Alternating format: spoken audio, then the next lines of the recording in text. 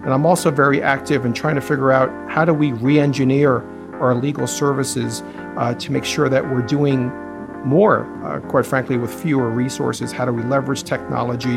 How do we get out of the business of doing some of the more repetitive and mundane tasks so that we could do some more higher value work for our business clients? I'm Chad Main, and this is Technically Legal, a podcast about the intersection of technology and the practice of law. Each week we'll talk to a mover and shaker from the legal and technology fields. We'll learn a little bit about them, what they've been up to, and hopefully get a couple real-world tips that lawyers can use to integrate technology into their legal practices. In this episode, we talk to Dennis Garcia, Assistant General Counsel at Microsoft. We talk about lawyers' use of the cloud, law firm cybersecurity, and some cool stuff they're doing there in the Microsoft legal department to streamline their work, including the use of bots.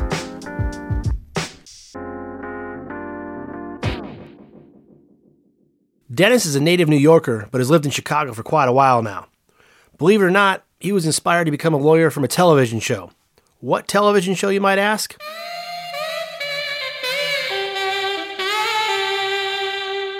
That 90s classic, L.A. Law.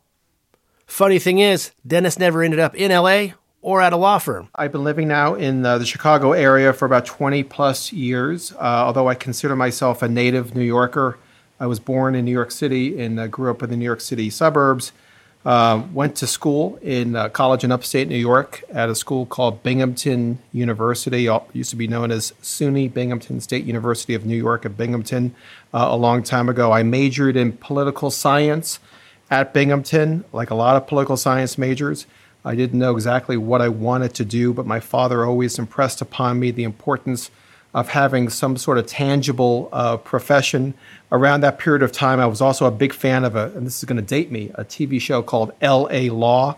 And I was sort of fascinated with the lawyers who worked at the law firm, which was portrayed in L.A. Law and potentially even living in Los Angeles. And so I decided to apply to law school. I got into a number of law schools. The best law school I got into was Columbia Law School in New York City, in Manhattan, and the Upper West Side of Manhattan. I lived at home in the suburbs and commuted in every day in order to save some money. And I've had sort of a unique career distinction in that I started my legal career in-house working for IBM right after law school. And back in the day, IBM had a philosophy whereby they hired lawyers directly from law school so that they could train and groom their lawyers. So I worked in-house for the IBM legal department for a little bit over 5 years. IBM is known as International Business Machines. It also has another acronym known as I've Been Moved. So they moved me around a little bit. I started my legal career working in Connecticut for a group at that time at IBM known as the IBM Printing Systems Company.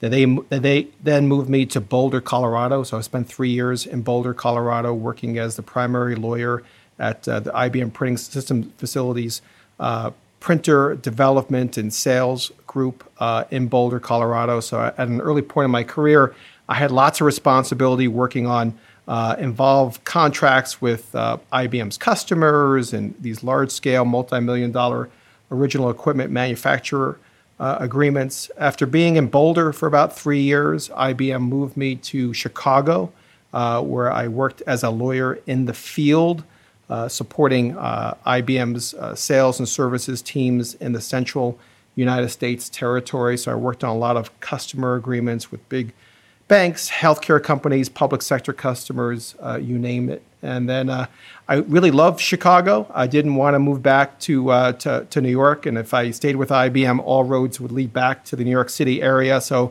I decided to leave IBM, and I had a great opportunity to work as an in-house lawyer for Accenture. And of course, Accenture is a very large IT management consulting company.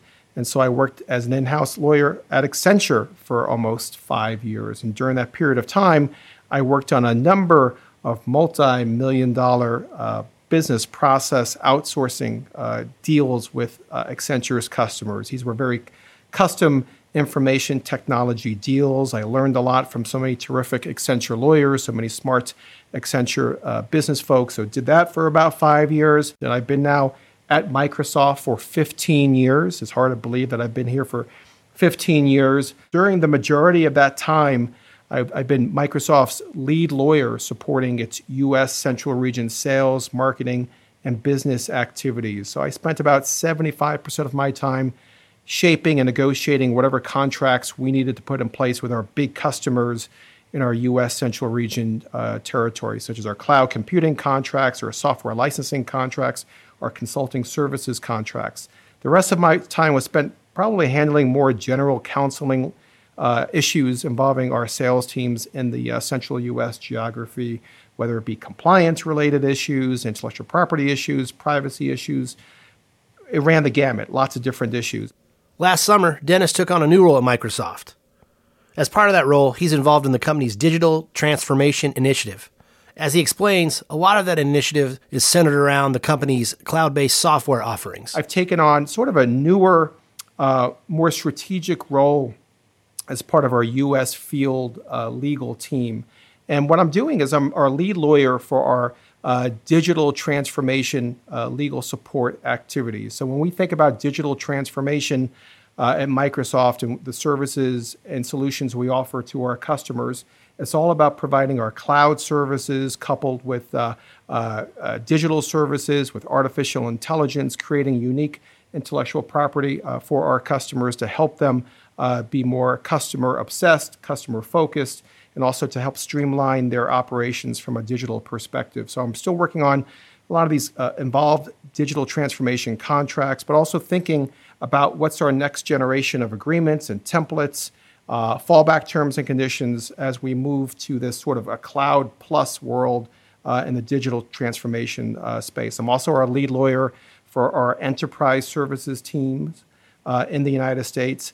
I'm also our lead point of contact here in the United States for a unique initiative we have in our legal team known as the Legal and Compliance Community Initiative. And what that's all about is efforts for Microsoft lawyers really all over the world, but we're also focused on this in the U.S., to get deeper with a lot of the key business decision makers and legal decision makers at our customers, general counsel, lawyers, chief information security officers, chief privacy officers, and to try to talk to them about Microsoft's trusted cloud narrative, what we do, what we think we do to inspire trust and protecting their data and their customers' data as part of our cloud solution. So what we'll do is we'll participate in conferences, CLEs, seminars, panel discussions, presentations with customers, sort of in a one-to-many environment where we talk about what Microsoft is doing to earn our customers' trust in protecting their vitally important information and data, and what we're doing from a security perspective, a privacy perspective, a compliance perspective, and how transparent we are as part of our cloud business offerings. One of Dennis's other responsibilities, and one of the main reasons I wanted to get him on the podcast, was his involvement in the Microsoft legal department's efforts to retool and re-engineer how they get their work done. Much of that work involves leveraging technology, enabling the lawyers to do more with less, a common refrain nowadays within legal departments. It also involves automating routine tasks. So I'm focused on making sure that our colleagues have the right tools, technology tools, readiness. We're hiring, and we've hired a number of new lawyers on our field team to help onboard them, to help mentor them, to help train them. And I'm also very active in trying to figure out how do we re-engineer our legal services to make sure that we're doing more, quite frankly, with fewer resources. How do we leverage technology? How do we get out of the business of doing some of the more repetitive and mundane tasks so that we could do some more higher value work for our business clients? As noted earlier, one way lawyers can do more with less is to automate routine processes.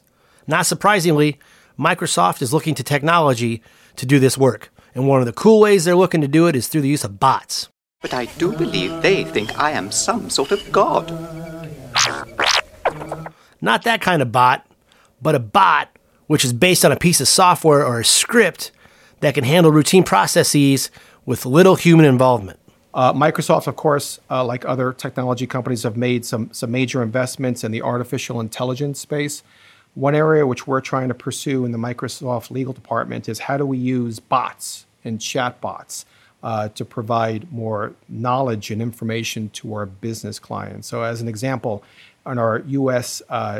field team. Oftentimes our business clients come to us asking us to help them answer questions which are part of requests for proposal documents, requests for information materials from our customers. And we see the same standard questions time and time again. And we have prepackaged, pre-canned answers and responses. And so we're actually in the midst of building a chatbot, a bot which would contain a lot of those common, frequently asked questions which come our way, so that our business clients can just go to that bot and get the issues and the information which they need on their own, freeing us up time to do more mission critical work. One solution which we also use, which is part of our other Microsoft Cloud solution known as Microsoft Azure, our infrastructure as a services solution. We've used this Azure solution known as Q&A Maker. And what this Q&A Maker is about is it transforms frequently asked questions to a bot format. So we're using that solution to help develop bots and chatbots so that we can be more responsive to our internal business clients' needs. This shouldn't really come as a surprise to anybody, but another way Microsoft is looking to streamline their work in the legal department and become more productive is the utilization of their very own cloud-based software products. All the legal professionals in the Microsoft legal team are using all the workloads of our cloud solution, Office 365, to achieve more and be productive. Whether it's Skype for Business, whether it's Microsoft Teams, whether it's Yammer, whether it's SharePoint Online, whether it's OneDrive for Business, whether it's OneNote, to be able to be more productive and more collaborative. So any time where we can leverage our technology to be able to achieve more and free up time is very important for us. I'll get back to my interview with Dennis in a minute, but I wanted to take a second to introduce a new segment we're adding to Technically Legal. I'm sure some of the other podcasts you listen to have ads, but we here at Technically Legal thought it'd be cool if rather than have ads, we took a couple minutes to interview a founder of a legal tech startup. We could help get the word out about their products that they're developing to make lawyers' life easier. So for today's episode, I talked to Ryan Alshok. He's the CEO and founder of Ping. Tell us a little bit about your product. Thanks for having me, Chad. I really appreciate it. So Ping is leveraging artificial intelligence and machine learning to automate timekeeping and really solve lawyers' biggest pain point, which is manual time entry.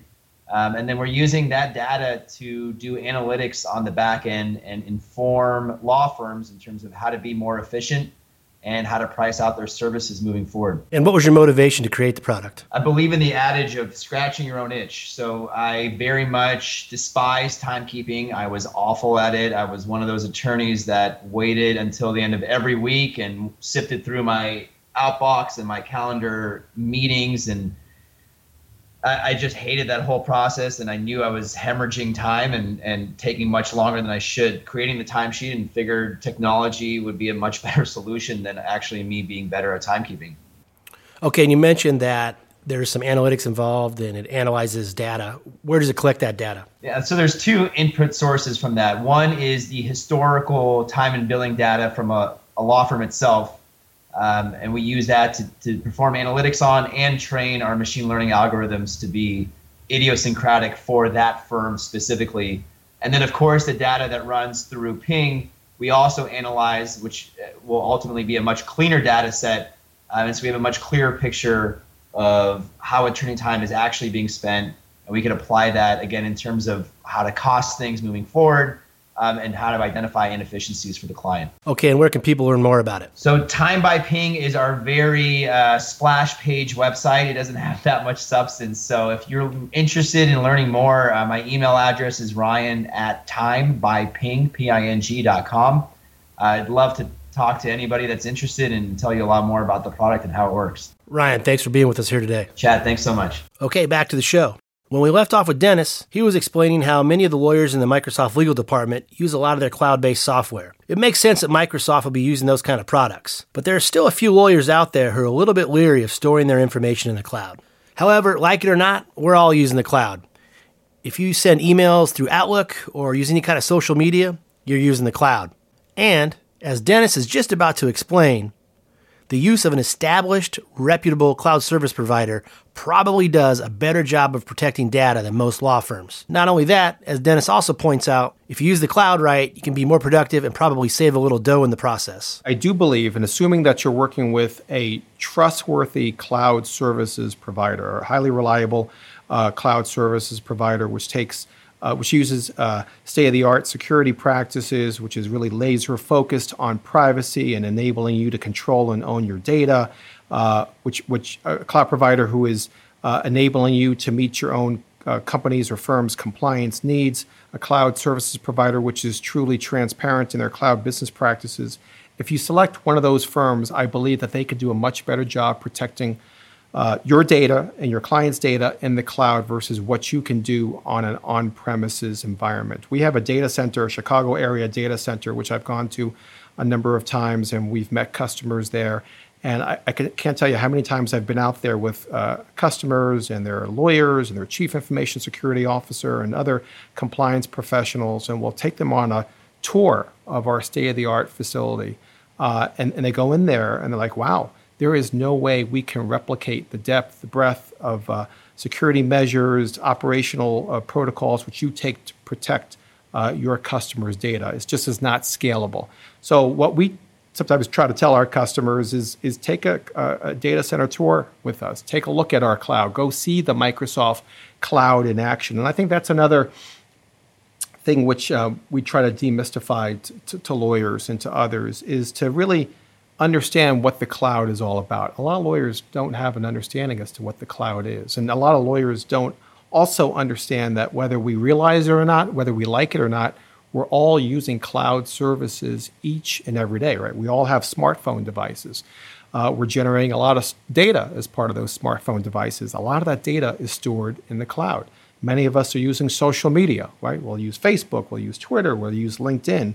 Well, in many respects, cloud is powering social media. So a lot of folks don't realize that we're all using the cloud each and every day.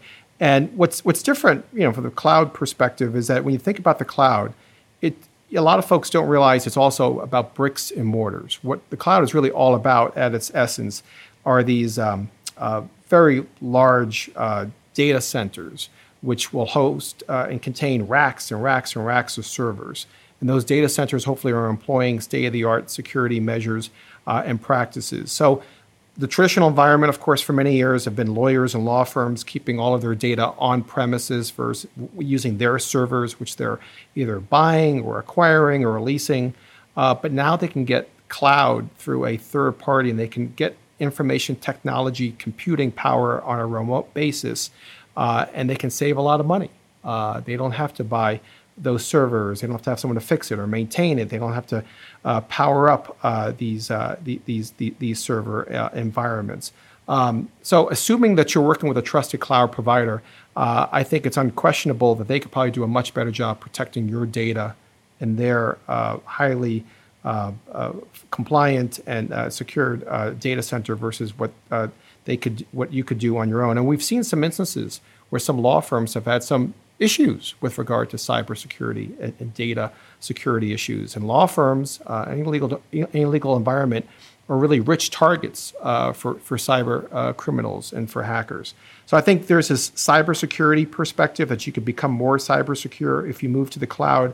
I think this is also as a perspective that if you're moving to the cloud, there are so many state-of-the-art solutions which are cloud-based. You could probably become more productive, achieve more, be more collaborative. And I think if you're moving to the cloud, you could probably save a fair amount of money. As I mentioned before, you don't have to be having servers on premises. You can sort of outsource that to a cloud services provider. You can have a remote and differentiated work environment. I know in my work environment here, I don't come to the office every day. I come to the office 3 days a week. We're seeing more law firms and legal departments allow their employees to work on a remote basis. And a lot of that is powered by the cloud.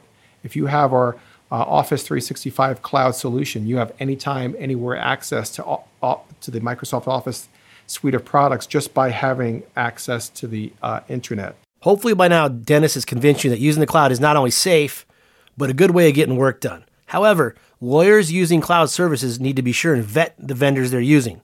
In fact, they might have an ethical obligation to do so.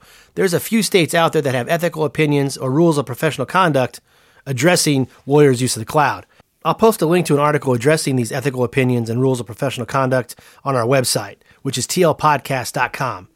Go to the individual page with Dennis's episode on there, and you'll see the link. If you're thinking about moving to the cloud, I think it's really important that you spend the time evaluating cloud providers. There are so many cloud providers out there nowadays, and the cloud marketplace has been increasing exponentially. And I think there's really 4 areas which you want to focus in on. The first is understanding how are they protecting that data from a security perspective. Do they use strong encryption? Are they out there, like Microsoft is, on the front line, looking and trying to ward off cyber criminals? At Microsoft, we have a cyber crime fighting center known as our Digital Crimes Unit. We have a cyber crime lab in our corporate campus in Redmond, Washington. So we've been out there fighting the cyber criminals for so many years. Everything we learn about that, we put back into our cloud solutions to make them more robust and secure. Leading cloud solutions also practice redundancy and data backup, so that your data is constantly being backed up. So if you're subject to a natural disaster of some sort, and we saw a few of them this past or last year at least, you know that your data is going to be saved. At Microsoft, we also use what we call sort of these wargaming activities, where we have a blue team and a red team. We have a red team who's trying to always penetrate our systems, and then we have a blue team who's trying to defend those systems. And we have this sort of push-pull activity, which sort of hardens our defense. And we spend over $1 billion a year on cybersecurity. We're also focused on data privacy and control. So as an example, in our contracts, we're very clear that to the extent that you're giving us access to your data in the cloud, the data remains your data. It's your data. We can only use your data to perform services and not for marketing and advertising purposes. So you're always in control of your data. We tell you where your data is located. So for instance, if you provision one of your tenants, meaning that if you want to use a Microsoft data center in the US, we tell you that your data at rest is located in the United States. So we think there's a number of things we do to enable privacy. There's a new law which is going to be coming on the books in Europe, known as the European Union General Data Protection Regulation, the GDPR. I believe we were the first major cloud provider to agree to terms complying with this new regulation. But we also comply with a number of important laws, such as the Health Insurance Portability and Accountability Act, the HIPAA law, which requires healthcare providers to agree to certain additional protections for protected healthcare information. So we've built our cloud from the ground up with a number of leading compliance principles, which are top of mind to our customers. And I think a fourth key element, which you want to find out from your cloud providers, what do they do in the area of transparency? Are they clear about their cloud business practices? Are they clear about where your data is located? Do they tell you how often the government may be coming knocking at your door asking for access to your important data? So you want to work with a cloud provider who's very clear and transparent regarding their cloud business practices.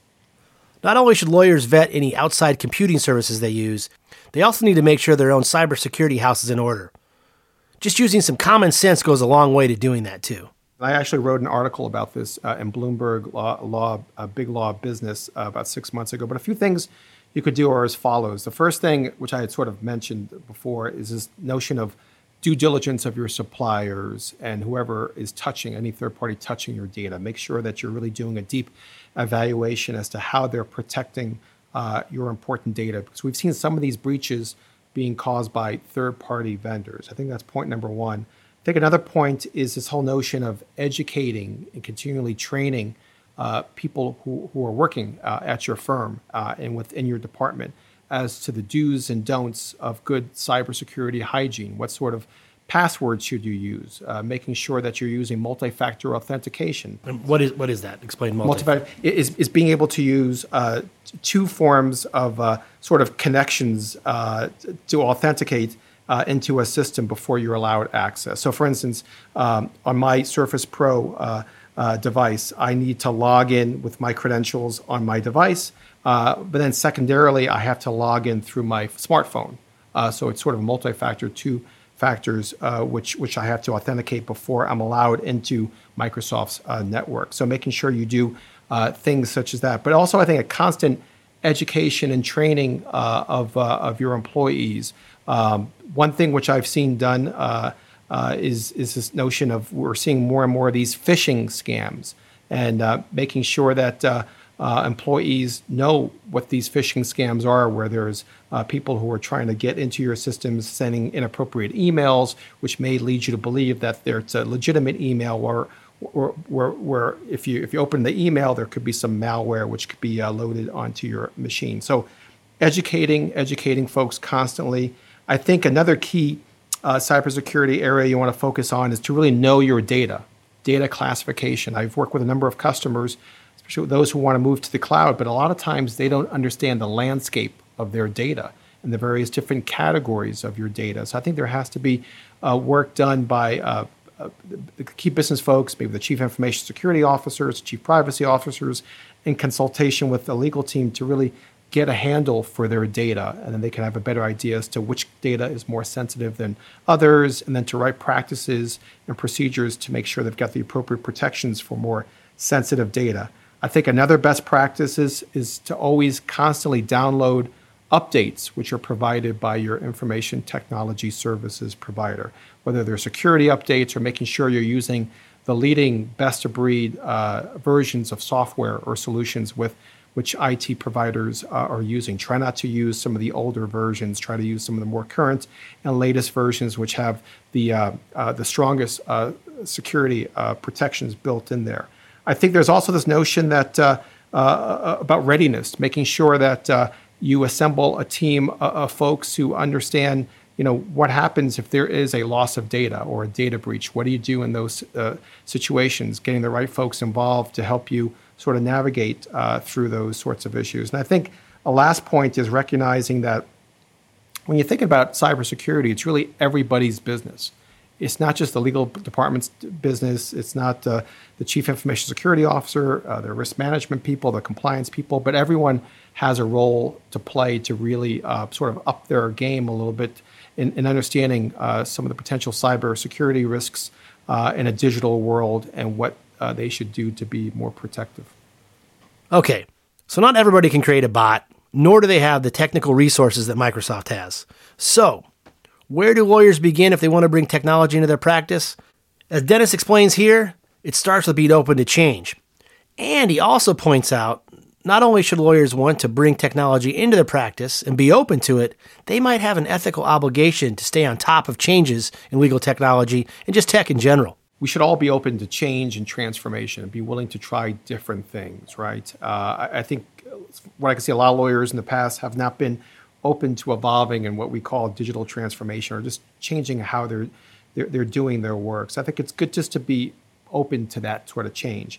I think lawyers should also seek help. When I mean by that is that don't be shy in getting consultants or third-party resources, technical resources who knows this area in much more detail. Lawyers can't be expected to be experts in technology. I think there is a legal ethics requirement as part of the American Bar Association model rules, which says that when lawyers use technology, they have to understand the risks and the benefits associated with the technology they're using. They don't have to be experts, but they could enlist support of people who know more in that area to better educate them. So I would say seek some guidance from a thoughtful consultant. Maybe you have people in your own company or firm who can help you. I also would say start small.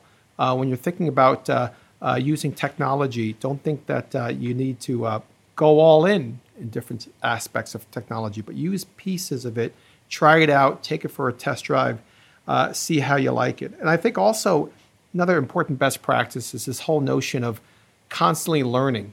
And something which we talk a lot about at Microsoft is embracing the growth mindset and always being curious and having this perspective that we're constant life learners. And in the legal profession nowadays, there are so many continuing legal education seminars, sessions online. You can learn on social media. There's lots of opportunities out there to learn from others as to how they're using and deploying leading technology. I think also one thing which I've learned in my career is I've learned a lot from some of the younger junior members of our team, the millennials, who seem to be using technology more than maybe some of the more senior attorneys and sort of who grew up with technology. So I think there's opportunities to learn from them as to what they feel are some of the best practices in this area. And I think finally, for technology to have any sort of positive impact, you actually have to use it. And you could buy the best technology out there, but if folks on your team aren't actually using it and you haven't set the tone at the top from your senior leaders that you should use it, then you're not going to see the positive impact associated with any technology. So the last thing Dennis and I talked about was the use of social media. He's a big user of social media and a big proponent of it. He thinks that lawyers underutilize social media on many levels, and not the least of which is using it for marketing purposes. I'm a huge fan of social media. Speaking of which, where can they find you? Oh, they can find me. So they can find me on Twitter at Dennis C. Garcia. That's my Twitter handle. And if you want to connect through Twitter, by all means, feel free to do so. Feel free to connect with me through LinkedIn as well, Dennis C. Garcia on LinkedIn. But LinkedIn and Twitter are my main social media platforms. And so, of course, Microsoft acquired LinkedIn a few years ago, but I was a big fan of using LinkedIn before we acquired it. But I think LinkedIn is just a great source of information and knowledge. I've learned so much about our customers. I've learned so much about Microsoft.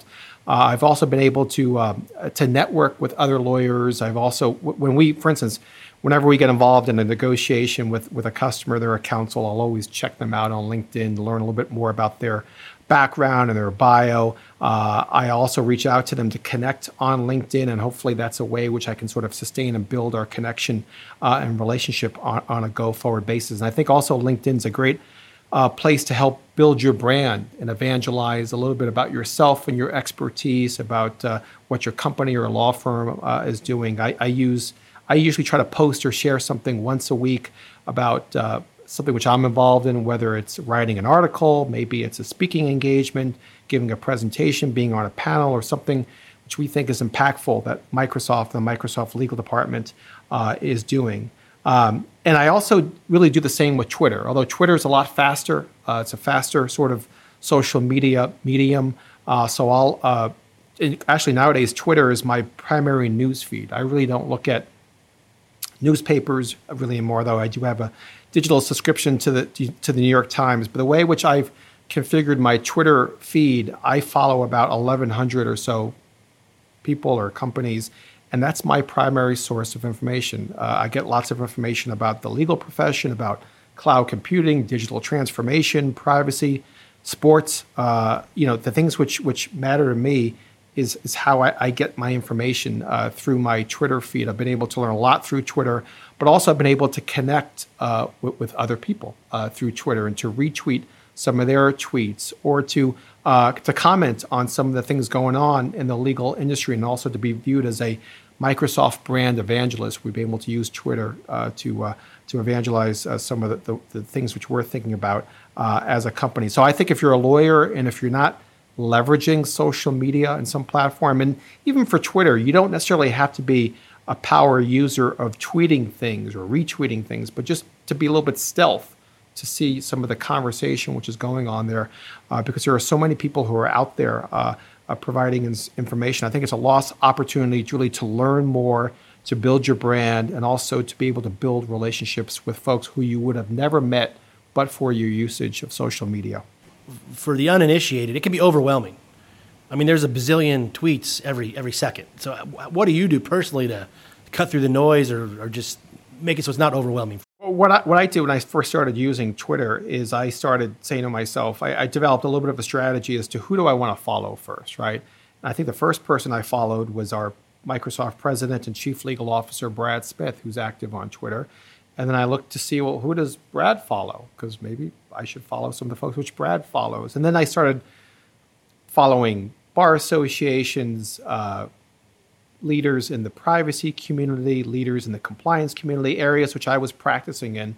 So I started following them and seeing what they tweeted, and I would learn from them. Sometimes I would retweet things.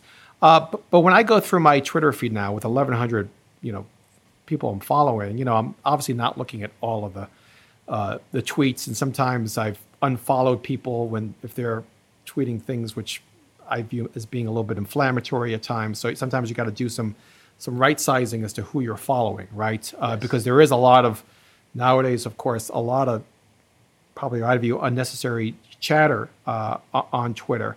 But it's sort of a journey, in terms of trying to manage your Twitter feed and trying to figure out who do you want to, listen to, what you're looking at. But I've been using it so much now. I think I've gotten to be more skilled at trying to get through some of the other noise which is out there and trying to see some of the commentary and information which is more meaningful to me in my practice as a Microsoft lawyer. Well, that's a wrap. Hope you enjoyed this one. If you want to subscribe to the podcast, you can check us out on most major podcasting platforms such as Stitcher, iTunes, Google Play. Get out your Kanban board and get ready for our next episode where we talk to Ken Grady. He's an attorney and a legal future evangelist. We talk about applying lean thinking to the practice of law, access to justice, and bread. Until next time, thanks for listening. This is Technically Legal.